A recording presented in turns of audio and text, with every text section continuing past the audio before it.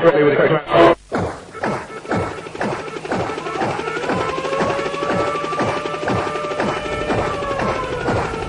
are listening to Radio Free Science of the Times, broadcasting into the heart of an occupied America.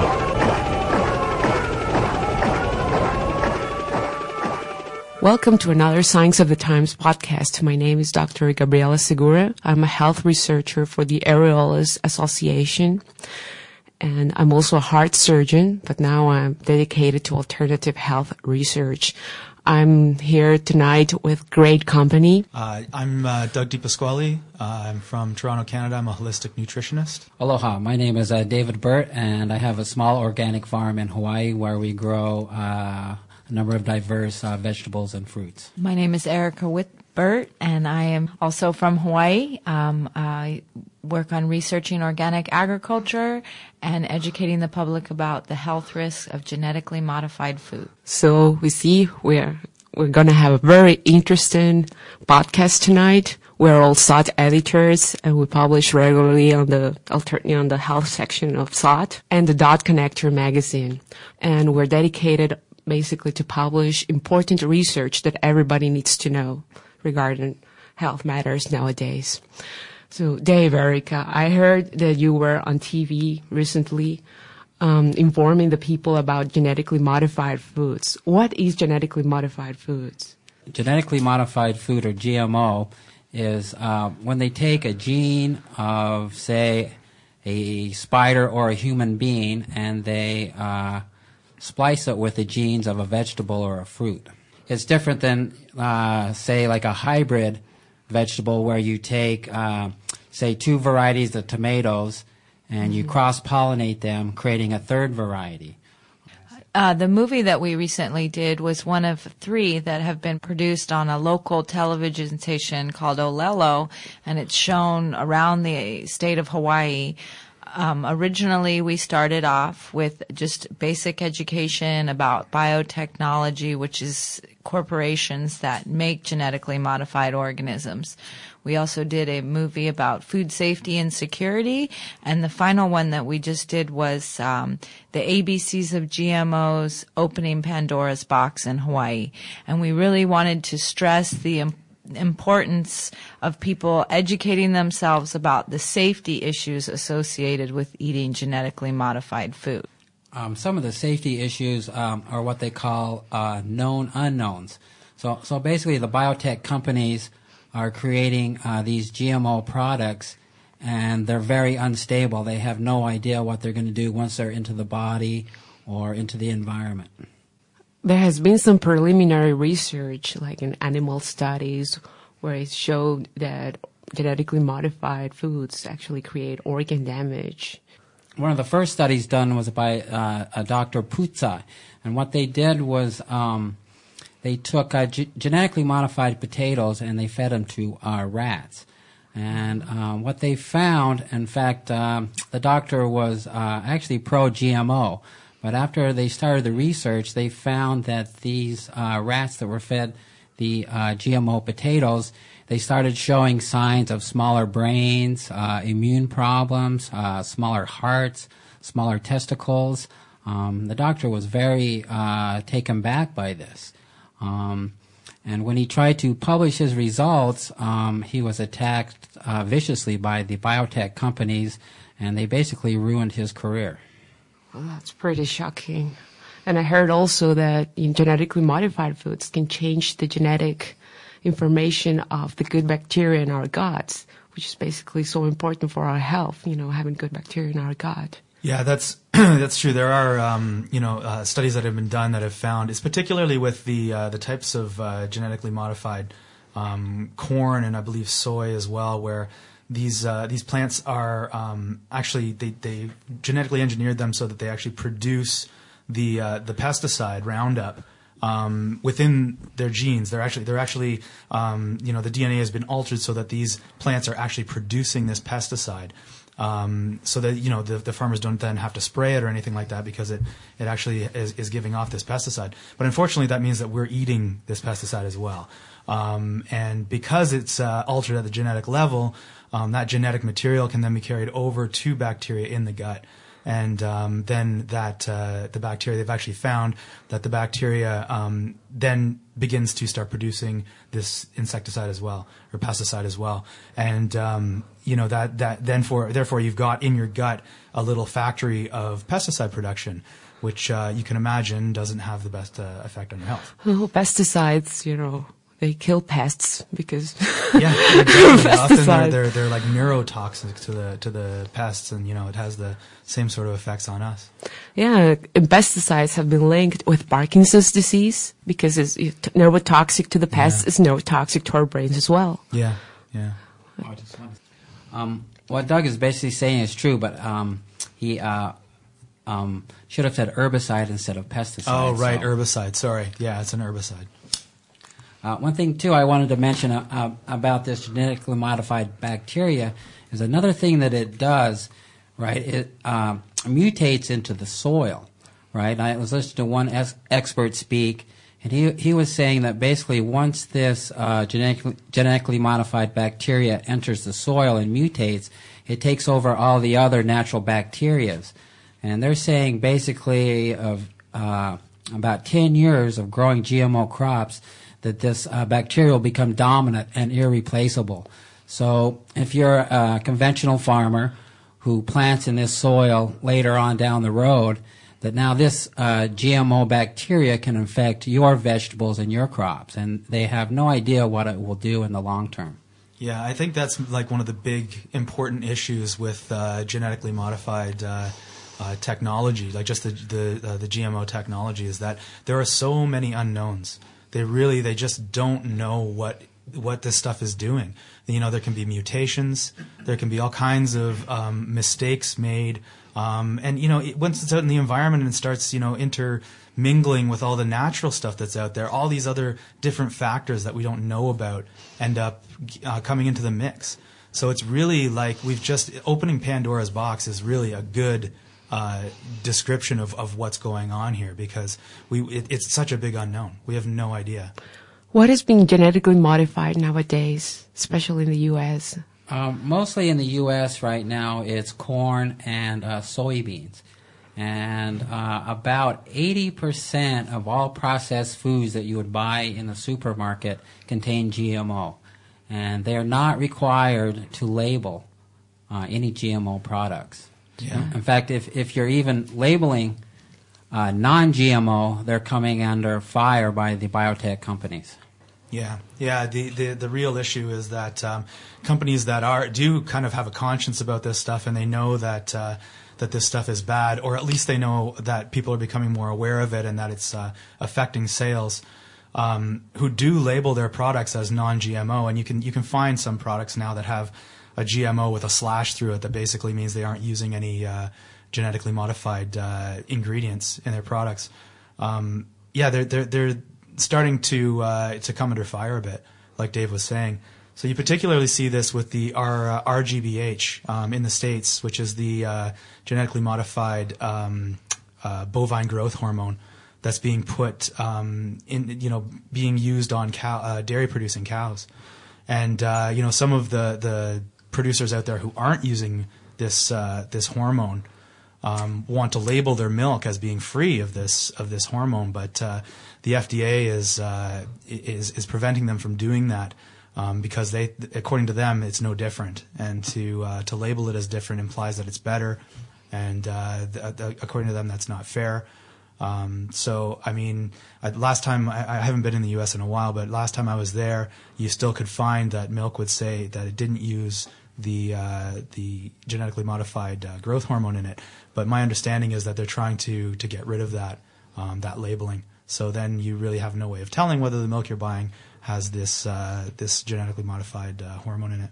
One more thing I'd like to mention about the process of making GMOs is basically when they create these GMO products, what they do is they take like a microscopic BB. I think it's a gold BB, and they might have changed it now. But they basically blast it with about a .22 caliber blast. So what they're doing is blasting these genes. Say, you take a spider gene and you blast it into tomato.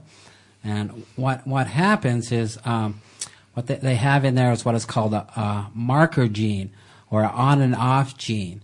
So basically what happens is it's Russian roulette with the genes. And Dr. Jeffrey Smith talked about this in his Genetic Roulette book, about these on and off genes. When they enter the human body, they can turn certain genes on and off, meaning cancer or other sicknesses or allergies. And it's definitely unknown. Yeah, it's basically a total crapshoot. They're firing these genes in there. It may have the effect that they're looking for, but there could be any other number of genes that end up getting turned off or turned on completely by accident. So yeah, it really is. They want you to believe that it's a very precise science, and that what they're doing is going to save the world and all this kind of stuff. But it's a very imprecise science. It's in its infancy, and they don't really know what they're doing. And really, when you look at it with the fact that it's not labeled, it's being put out there in your supermarket, foods you're buying have this genetic modified material in it. We're one giant experiment. We don't know what this stuff is going to do to us. Despite the assurances from these big biotech companies, the tests they've run have been, minor. They really have not looked carefully into what this stuff is doing. So, it's like, welcome to the experiment, because you're in it. Lab rats. Oh, God. Exactly. It's just astonishing how they can get away with that. And what will be your recommendations to people, both you as organic farmers? How can we be basically genetically modified foods free? Well, the best thing that a consumer can do is become informed, know what you're eating, buy organic, get to know your local farmers, have a relationship with them. That's the best way you can be assured of what's in your food. There's also, again, Dr. Jeffrey Smith has a responsibletechnology.org website, and you can print up the non-GMO shopping guide, where it has an extensive list of products that are not genetically modified. So when, as a consumer, you can have what he calls the tipping point. So we can overcome these biotech companies by not supporting them with our dollars. If based on the shopping guide, that there's a product that is GMO free and it costs a little bit more, then spend your extra money voting that way to support these companies that are making a point to not use genetically modified organisms in their food. Vote with your dollar. That's the best. That's the best way to get the message across. And what about this Frankenfish that has been in the news lately? Yeah, that's something that's it's up for approval right now in the States with the FDA. It's a genetically modified salmon. It's getting nicknamed the Frankenfish. That sounds pretty scary. Yeah, it is scary, and it's a pretty appropriate title for that very reason, because it is a scary thing. What it basically is they've taken the genes from other fish to splice them into a salmon.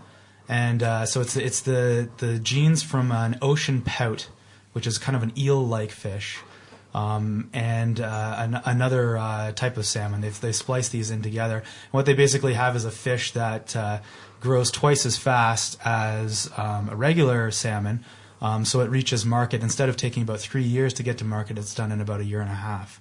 So realistically, this doesn't benefit anybody except for the producers. The end consumer gets no benefit from this whatsoever. And the science that's behind it is all produced by the actual company that's producing this fish. It's called Aqua Bounty, and all the science that the FDA is reviewing on this has all come from this company. So there's no independent research coming to it. So, right there you can see, this is not objective material that they're looking at. And the scientific material, while it is kind of, some of it's kept kind of under wraps, people who have reviewed it have basically said it's completely inadequate. They've not looked at the dangers of one of these salmons actually escaping into the environment, maybe intermingling and interbreeding with the existing salmon.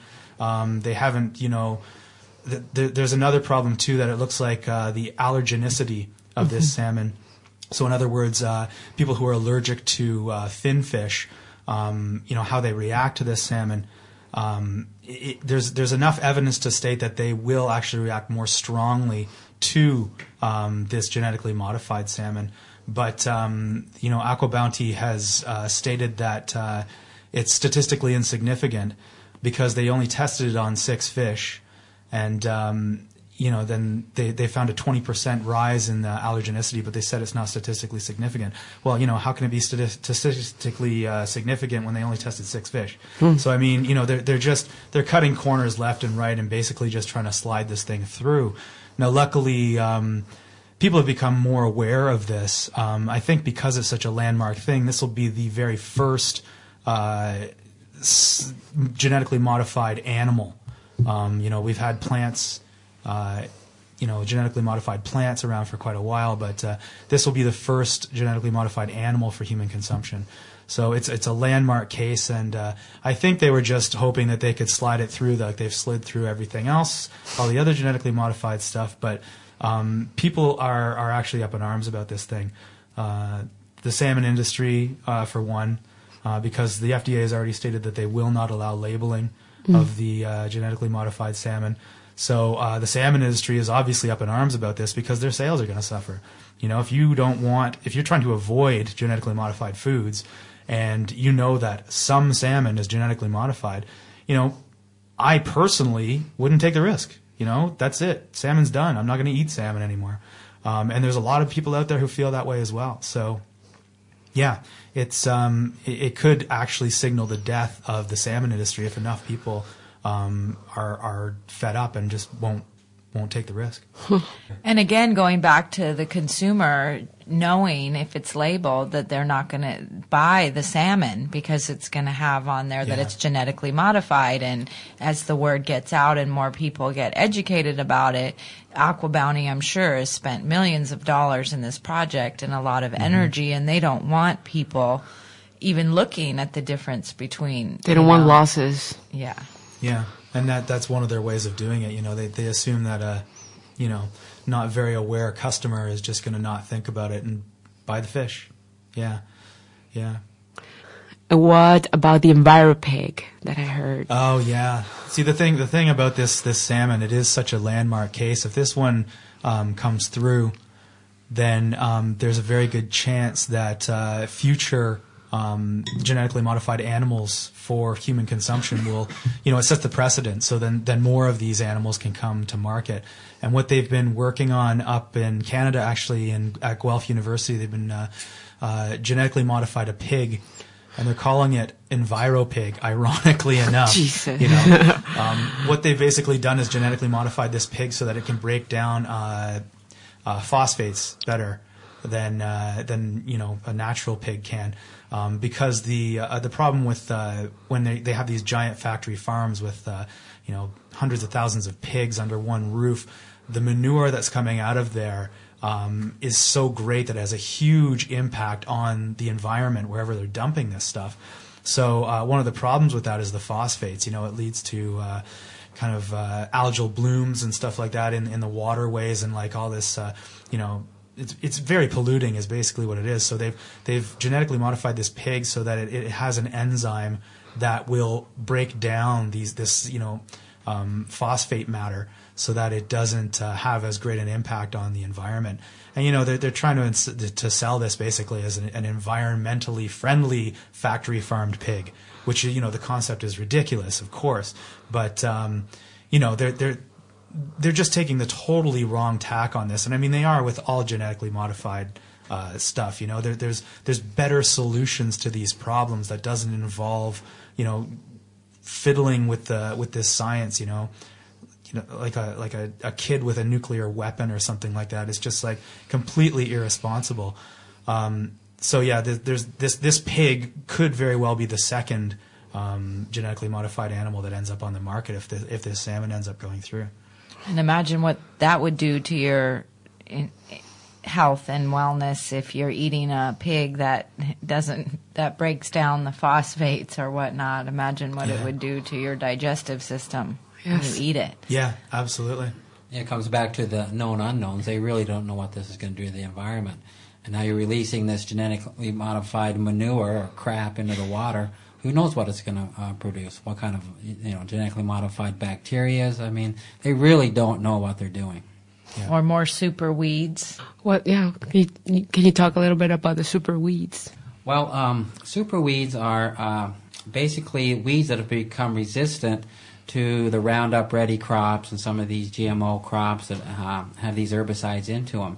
So as a farmer, as you grow these GMO crops, the weeds become more and more resistant, so you have to use more and more of the herbicides, or the insects build up a resistance, so you have to use more and more, which just contaminates the environment more and more.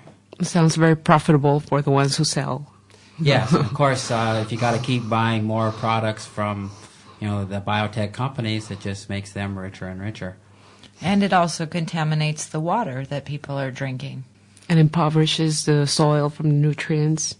And it also, the natural, the animals in the environment that are used to, feeding on this kind of stuff, like, like bees or, whatever else, insects, birds, those sorts of things, they're getting this genetically modified stuff as well. And Dave, actually, you were telling me earlier about like some incident in India with cattle grazing on cotton plants or something like that. Yeah, there's some reports in India of livestock that got into GMO cotton fields, and I think it was cows in particular, but they were eating the cotton, and they were dying very fast afterwards. And it's still kind of a mystery, but we think it might be to the fact that they're getting this GMO bacteria into their guts, and they're not able to process their food. So we still don't know. It's once again a known unknown.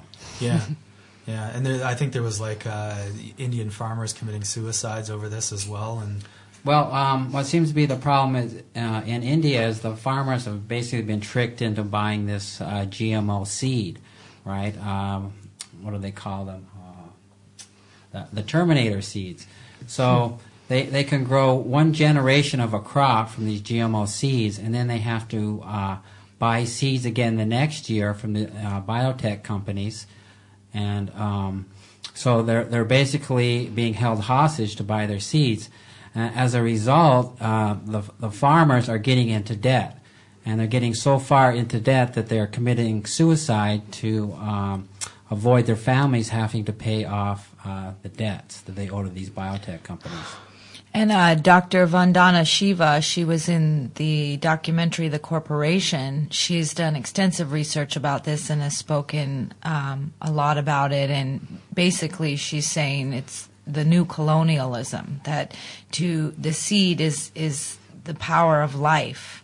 And her suggestion for many people is to start saving seeds, to keep a supply of seeds. So as these biotech corporations take over and control food and therefore control the people, us as small farmers or even garden farmers or people who are just interested in having a collection of heirloom seeds that they can pass on down generations. One thing I'd like to add, too, and kind of relates to this, is the fact that the biotech companies are using the propaganda that GMOs are required to feed the world, that they're going to save the world from hunger. But the reality is there's a lot of studies coming in now that show just the opposite, that actually food production is decreasing from the use of GMOs. By the way, The Corporation is a great documentary that everybody should watch, because basically it portrays how corporations work, and they make the comparison with a psychopathic personality. Yeah, these biotech corporations, and I won't name them by name, but anyone who has half a brain would probably know. Some of the tactics they use are basically, say you're growing corn next to genetically modified corn, and their pollen goes into your corn and contaminates it. Now, by law, they have the rights to all your seed. Now, what they've been doing is hiring private detectives. Even Blackwater has been involved to spy on activists against GMOs. What is black water for some of our listeners who don't know? Basically, Blackwater is a mercenary army that has been in the news recently in Iraq and Afghanistan, where basically they run wild and they're not accountable to military laws and rules. Oh, sounds Private corporation. Yeah, sounds pretty criminal. Yeah, absolutely. Like these companies are bad people. Like there's no getting around that. It is like, they have an agenda. They want to completely control the food supply of the entire world, and they're not afraid to use any devious tactic they can possibly use. And Dave is a bit hesitant to name them, and I don't blame him a bit because people do come under fire when they do mention that sort of thing. Yeah, just in the state where we live, these biotech companies are coming in and offering job incentives, and it's very hard as small organic farmers to fight against companies with so much money. And, one of the criticisms that we receive when we're trying to educate people about this is we're not supporting, the economy of our state. And really what's happening is because Hawaii is so isolated, it's a testing ground, and they're not growing food to sell to people in Hawaii or to even feed. They are doing experimental crops. They're doing experimental seeds that involve pharmacopoeia, and because Hawaii has 4 growing seasons, we can produce a mass amount of seeds that are shipped all throughout the U.S. One thing I'd just like to throw in there is near where my farm is, there's one of these biotech corporations, and you should see the way it's set up. It is like a prison. They have huge barbed-wired fences. They have guards. Even their trailers, their headquarters where their executives stay, they have bulletproof glass. So, what's up with the bulletproof glass? Excuse me. And I'll just add that, again, Hawaii was an agriculture state for many years, and because of the warm climate and the 4 growing seasons, people could produce food year-round. And now all the arid land that's available, since Hawaii no longer grows sugarcane, is being sold off in large tracts to these biotech companies. So small farmers who maybe only want an acre or 2 acres cannot compete on that market because there's no competing with a corporation that has millions of dollars at its dispense. Yeah. So, the only thing we can really do is like refuse to buy this stuff. If enough of us, it's like Jeffrey Smith talks about the tipping point. If enough of us are aware and enough of us are refusing to buy this stuff, then it will make a difference. Food processors, when their sales start to go down because they might have genetically modified stuff in them, they'll stop doing it. They'll stop using this stuff. So, we got to hit them where it hurts, which is in the wallet. You have to vote with your dollar. Yeah, recently the company Sara Lee stopped producing their products with high fructose corn syrup because consumers were very concerned, and they were writing and calling, and they received enough negative publicity from it that they made an announcement that they would no longer produce their products, I think it was 2 products in particular, made with high fructose corn syrup. And that's information is in the Dot Connector magazine. Yeah. Yes. That's great news. It's funny, the high fructose corn syrup people are actually changing the name high fructose corn syrup. I believe they're changing it to corn sugar because, people don't know what corn sugar is, but they know what high fructose corn syrup is. So keep your eyes open for that. Speaking of the Dot Connector magazine, you wrote an article recently for the Dot Connector magazine about the vegetarian hypotheses and saturated fats. Can you talk us a little bit for those who cannot get the magazine? Yeah, sure. Basically the premise of the article was that, more and more, healthy eating is kind of being associated with, not eating meat. So it's a meatless diet. The health food movement is kind of going more and more towards vegetarianism. And basically, the article was just sort of questioning this, and it's kind of the politically correct thing to do to not want to eat animals, and it's understandable. I think that people are kind of confronted with these images of factory farms where there's obvious suffering going on there, and these animals are being treated like inhumanely, and they just want to completely turn around and run in the opposite direction, and they run to maybe a bit too far into vegetarianism and veganism. But really, what needs to be understood is that this is a moral decision, and it is not necessarily the ideal diet for human beings. So let's talk a little bit about what is a healthy diet. We all here have made changes in our diet and have benefited enormously, and we want to share a little bit about this. Dave and Erika, can you talk a little bit about how your health has benefited from these dietary changes, and basically what were the dietary changes? Well, for me, I started with getting rid of all gluten products and dairy, and before I did that, I had a very serious acid reflux problem, and it created ulcers in my stomach. The doctor wanted to do an operation. But I didn't really want to do that. So I got off the gluten and the dairy, and almost immediately the acid. In fact, I've never had acid reflux again as a result. And my energy levels have increased. I feel like I was 18 again. That's pretty amazing. How about you, Erika? Yes, I was suffering from severe migraine headaches. And again, I was given the suggestion to take migraine prescriptions and Tylenol and all these things, and I went to a naturopathic doctor who again suggested get off the gluten and the dairy, and I can say in the past 3 years I have not suffered a migraine headache, and I realized how much the food was infecting my health. And people say, well, how could you get a migraine headache from something that you eat? And maybe Gabby can explain more about the medical basis behind that. But I can tell you, with children and a job, you have a migraine headache, you're debilitated. And if it was as easy as not having a piece of bread or eating that piece of cake, it was worth it. And I will never go back. Yes.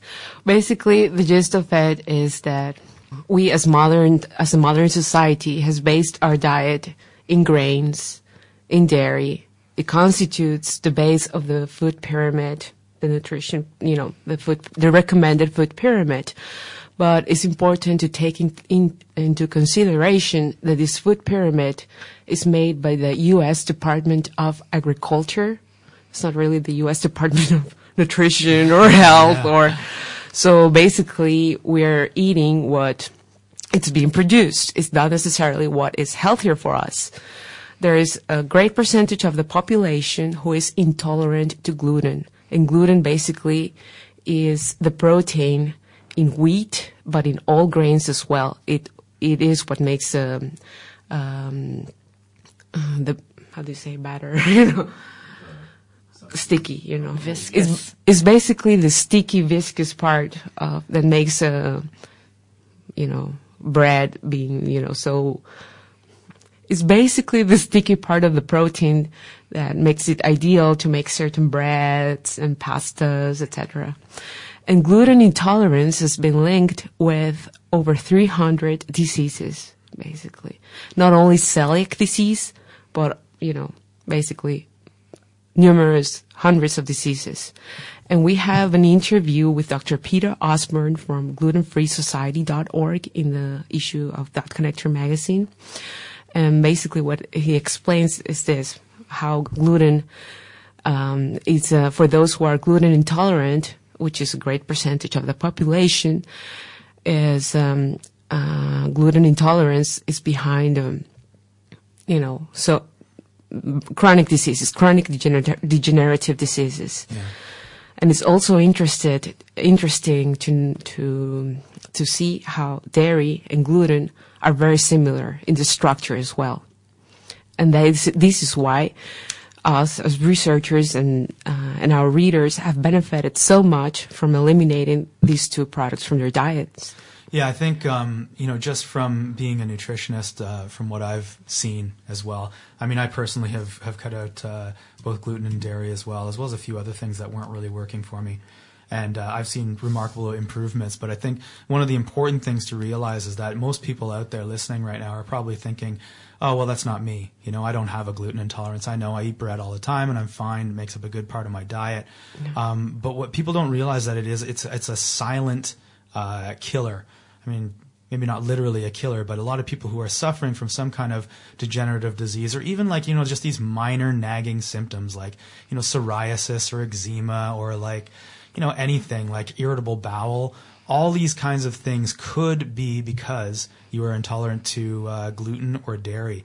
So I actually I write for a site, a health site called that'sfit.ca. I write a regular blog for them.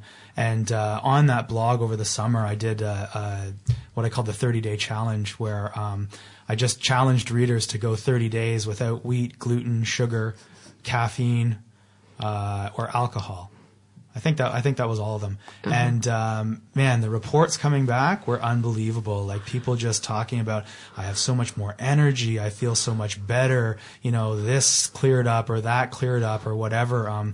There was one woman on there who had been meaning to start jogging for a long time, but just, she'd get home from work and just be exhausted. And she wrote to me, she's, after about 1 week on the diet, she was out there jogging miles a day or something like that. I don't remember exactly how far it was, but honestly, people need to realize that this stuff just really isn't suitable for the human diet.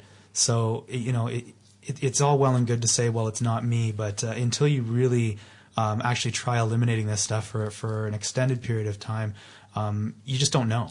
You have no way of knowing whether, unless you are of perfect health, and I've never met anybody who is. So unless you're of perfect health, it might be worth a try. That's a very important point, because there is a strong scientific argument against gluten and also dairy. Yeah. And gluten, again, repeating, it's in all grains. Basically, the safe gluten-free products are only amaranth, buckwheat, quinoa, and wild rice. And they are pseudo-cereals. They are not cereals, and that's why they don't contain gluten. That's an important point, actually, because it is a very wide misconception that, that the gluten grains are only wheat, barley, rye, spelt, and kamut.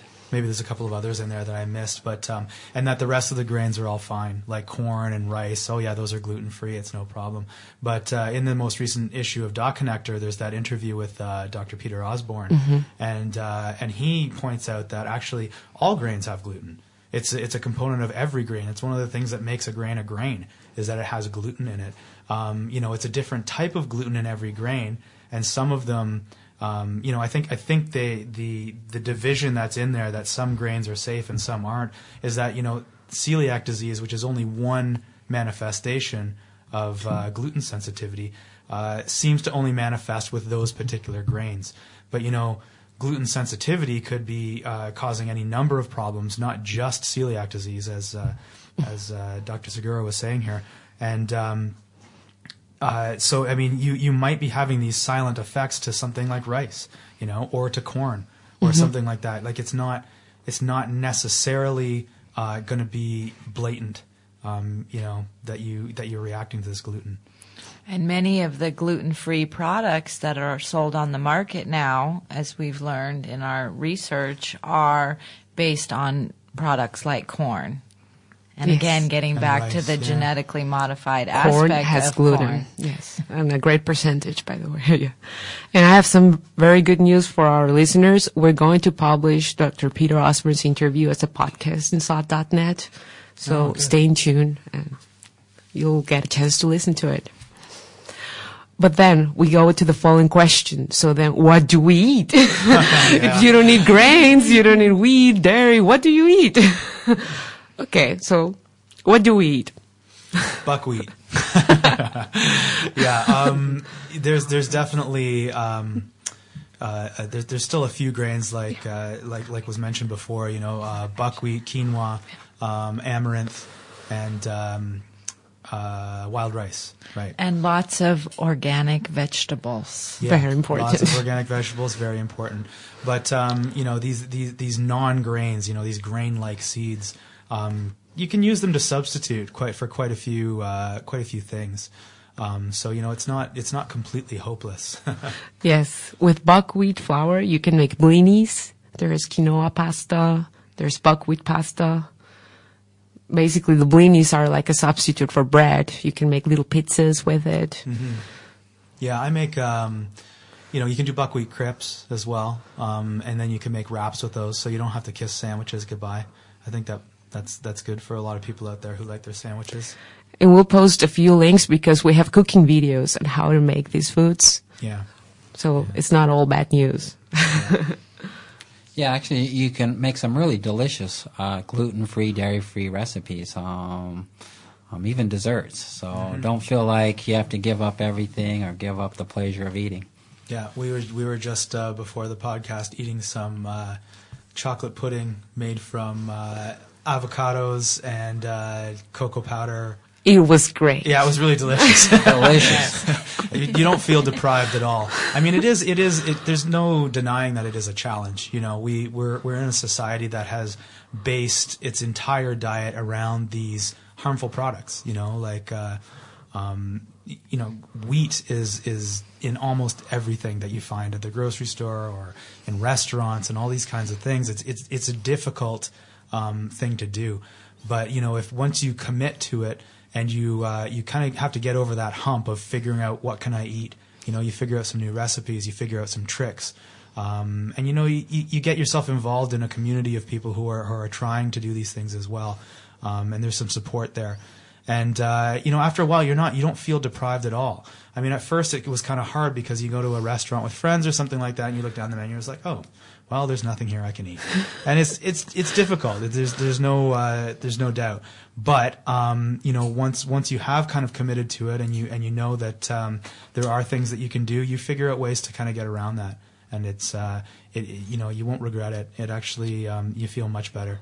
And when your health issues clear up, you realize how much these foods have contributed to low energy, brain fog, stress, mood problems. Yes. Yeah. A lot of people don't make the connection of what they eat and how it affects to their mood, like depression, anxiety, stress in general. You cannot concentrate. You have problems of memory.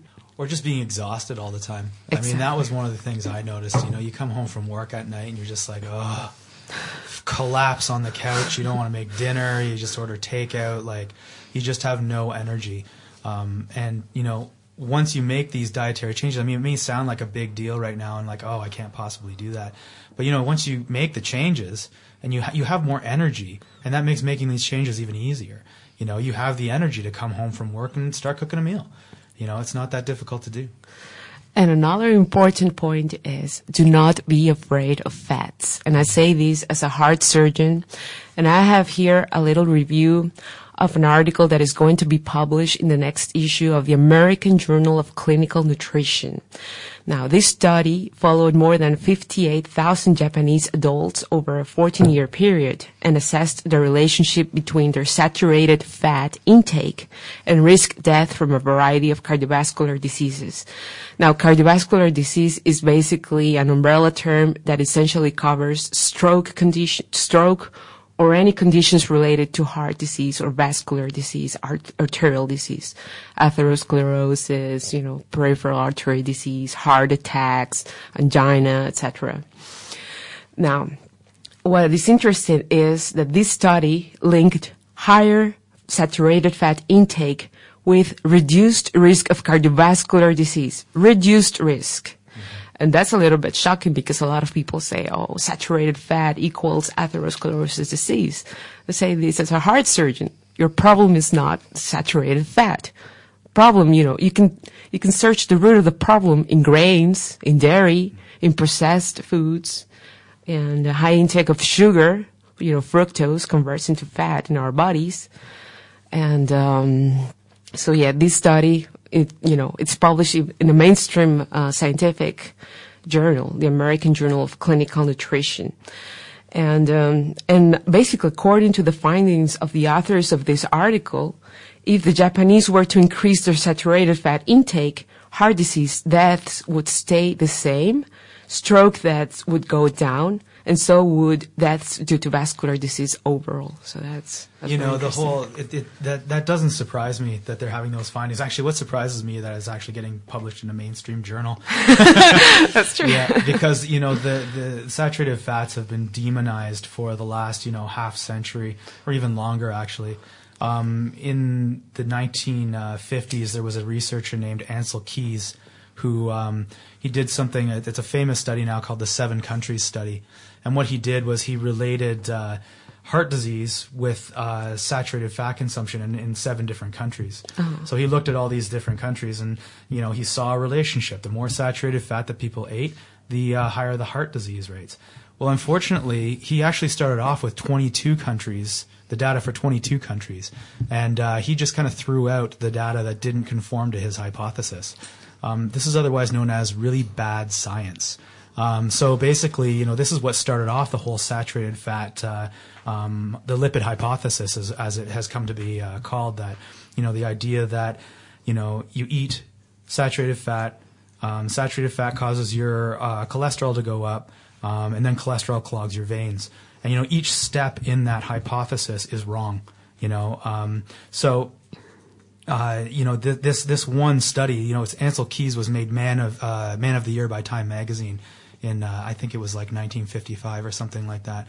And that there was a big push to accept this lipid hypothesis and really get it out to everybody. And we've basically all been brainwashed with it. There's not a person on the street that you could find right now who would actually tell you that saturated fats are beneficial to health. It's been so widespread. Fat is very important to our health. Fat constitutes all the membranes of all your cells of your body.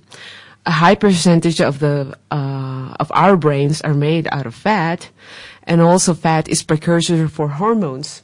The problem is the difference between bad fats and good fats, and that's what most people, are misinformed. People don't know what are bad fats. Yeah, and I mean the whole lipid hypothesis has been pushing people away from saturated fats and towards vegetable oils instead. So you have instead of eating these animal fats or natural saturated fats from vegetables like coconut oil, palm oil, exactly, or from animal fats like butter or ghee, lard. Yeah, lard. All the traditional fats that our grandparents were cooking with, basically, were before heart disease was really a problem. Yes. Oddly enough, we're all switching to these vegetable oils now, and these vegetable oils, all the plastic bottles you see lining your grocery store shelves and stuff like that, the corn oil, the sunflower oil, the safflower oil, all these oils are actually quite damaging. We are not. I mean, those are polyunsaturated fats, and I won't go into too much detail here. But now that you mentioned plastic, processed vegetable oil is like one step away from actually being a plastic. Yeah, that's right. Yeah, I mean these oils are not. They're more often than not they're rancid. They cause damage when you consume them. It's really they're not fit for human consumption. I wouldn't oil my bike chain with them, to be perfectly honest. Like they're terrible things. And this is what we've all been pushed towards. And they demonize butter, so they make these spreads by hydrogenating a vegetable oil, turning it all into hydrogenated fats, trans fats, all these just this garbage. And we've all been clogging ourselves with this stuff and clogging our arteries and whatever else. I mean, these are the damaging fats, not the saturated fats. If you eat plastic, your body will turn into plastic. Yeah. Big surprise. You are what you eat, basically. Yeah, absolutely. And the trans fats that are found so often in these processed foods, these are the real damaging fats. You think about the fact that your cells are made up of these fats. The cell walls are all made up of fats. Well, your body knows what to do with natural fats, and it incorporates them into the cell walls. It doesn't know what to do with these trans fats. Exactly. And it puts them in those cell walls as well. And then your cell walls end up not functioning properly. Then nutrients can't get into your cells. Causes inflammation in your body. Yeah. Behind Yeah. inflammation behind all chronic diseases, all Yeah. disease, inflammation. I mean, it short circuits the communication that happens in your body, the necessary communication, and it just leads to degrading health. So eat the right fat. Don't be afraid of the saturated fats. Those are the good ones. So a recapitulation: what are good fats, or what can we use for cooking? Oh, okay. Ideally, the most stable fats are the saturated fats. So the ones that are the most stable to heats. So that would include lard, beef tallow, butter, ghee, coconut oil, palm oil. These are and duck fat. Yeah, sorry. Can't forget that one. Duck fat as well. The French have been eating pounds and pounds of duck fat, like, for as long as you can remember. And we all know that the French have a lower incidence of heart disease than North Americans do. Mm-hmm. Everybody's like, oh, the French paradox. Why are these French people not having more heart disease than us when they eat way more saturated fat? Well, that's why. It's because they're eating saturated fat. They're not eating these fake fats. They're not eating vegetable oil or anything. They're frying their food in duck fat and lard and And it's not necessarily about the wine, as they will want us to believe, because they have higher percentages of liver disease. Yeah, exactly. Much more than the Americans. Alcohol is not the answer. Yeah, the whole idea that they've isolated that one high antioxidant found in red wine called resveratrol. Uh-huh. The whole idea that resveratrol is what's preventing all this heart disease. You have to consume tons of resveratrol to have an effect that they're saying that it has. So not your average glass of wine. No, it's not a glass of wine with dinner that's helping people. The Sardinian diet that everybody's freaking out over a little while ago was like a Mediterranean style diet, and one of the things that they were saying is they have a very resveratrol rich wine that they tend to drink there. It's a very dark wine, so everybody's scrambling to get their hands on this wine. Oh, this is going to solve my heart disease problem. It's so ridiculous. I mean, just stop eating the bad fat. Yeah, people do not drink alcohol either, because the liver is working overtime to try to detox all the toxicity that we're exposed to nowadays.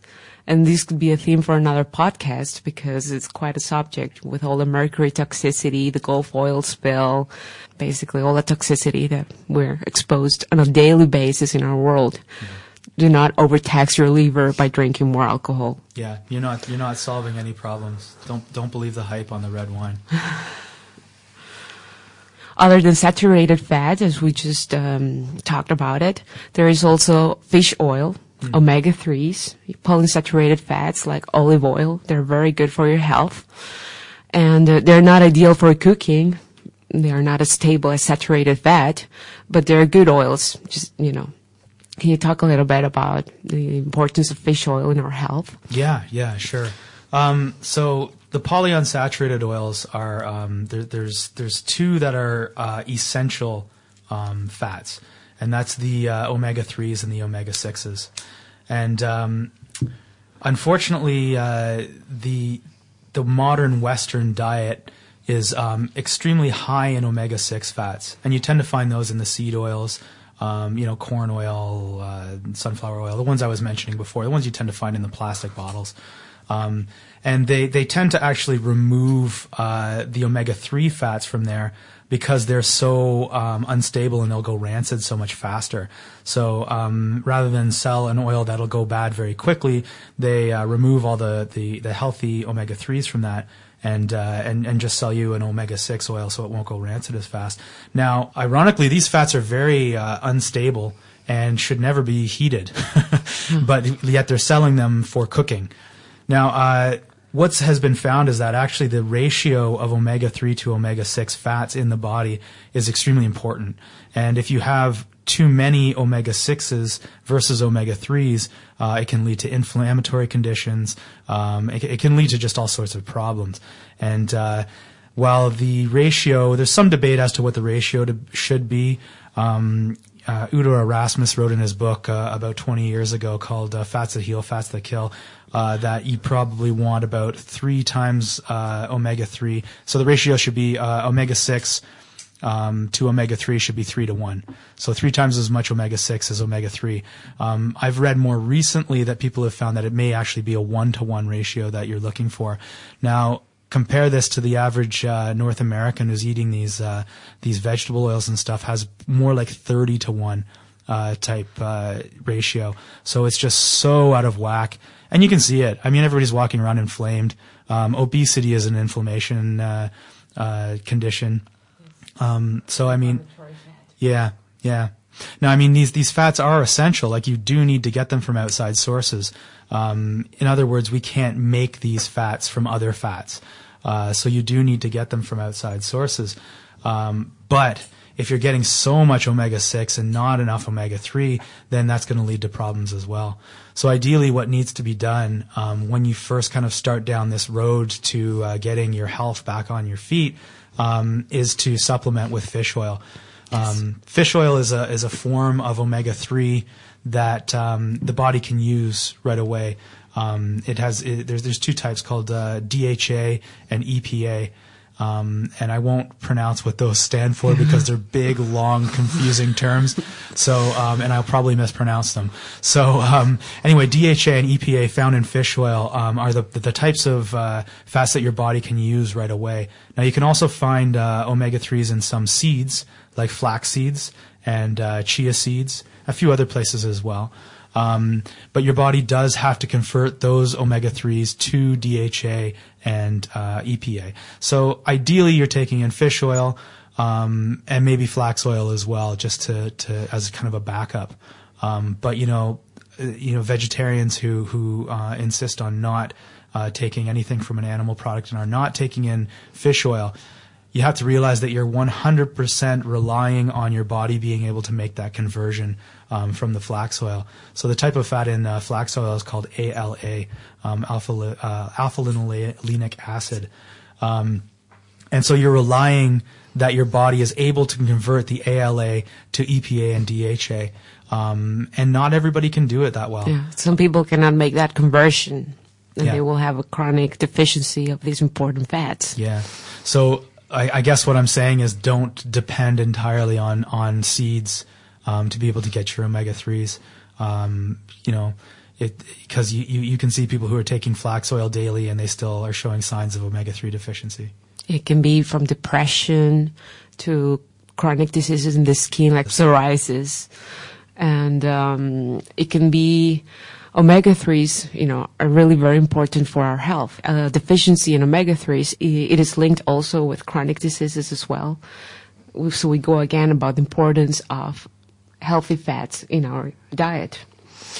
And another important thing that I want to mention is that a higher intake of fat, it stimulates your vagus nerve.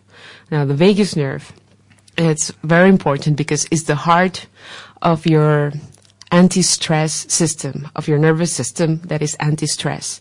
It is also anti-inflammatory. It's the vagus nerve is the heart also of an anti-inflammatory pathway in our bodies.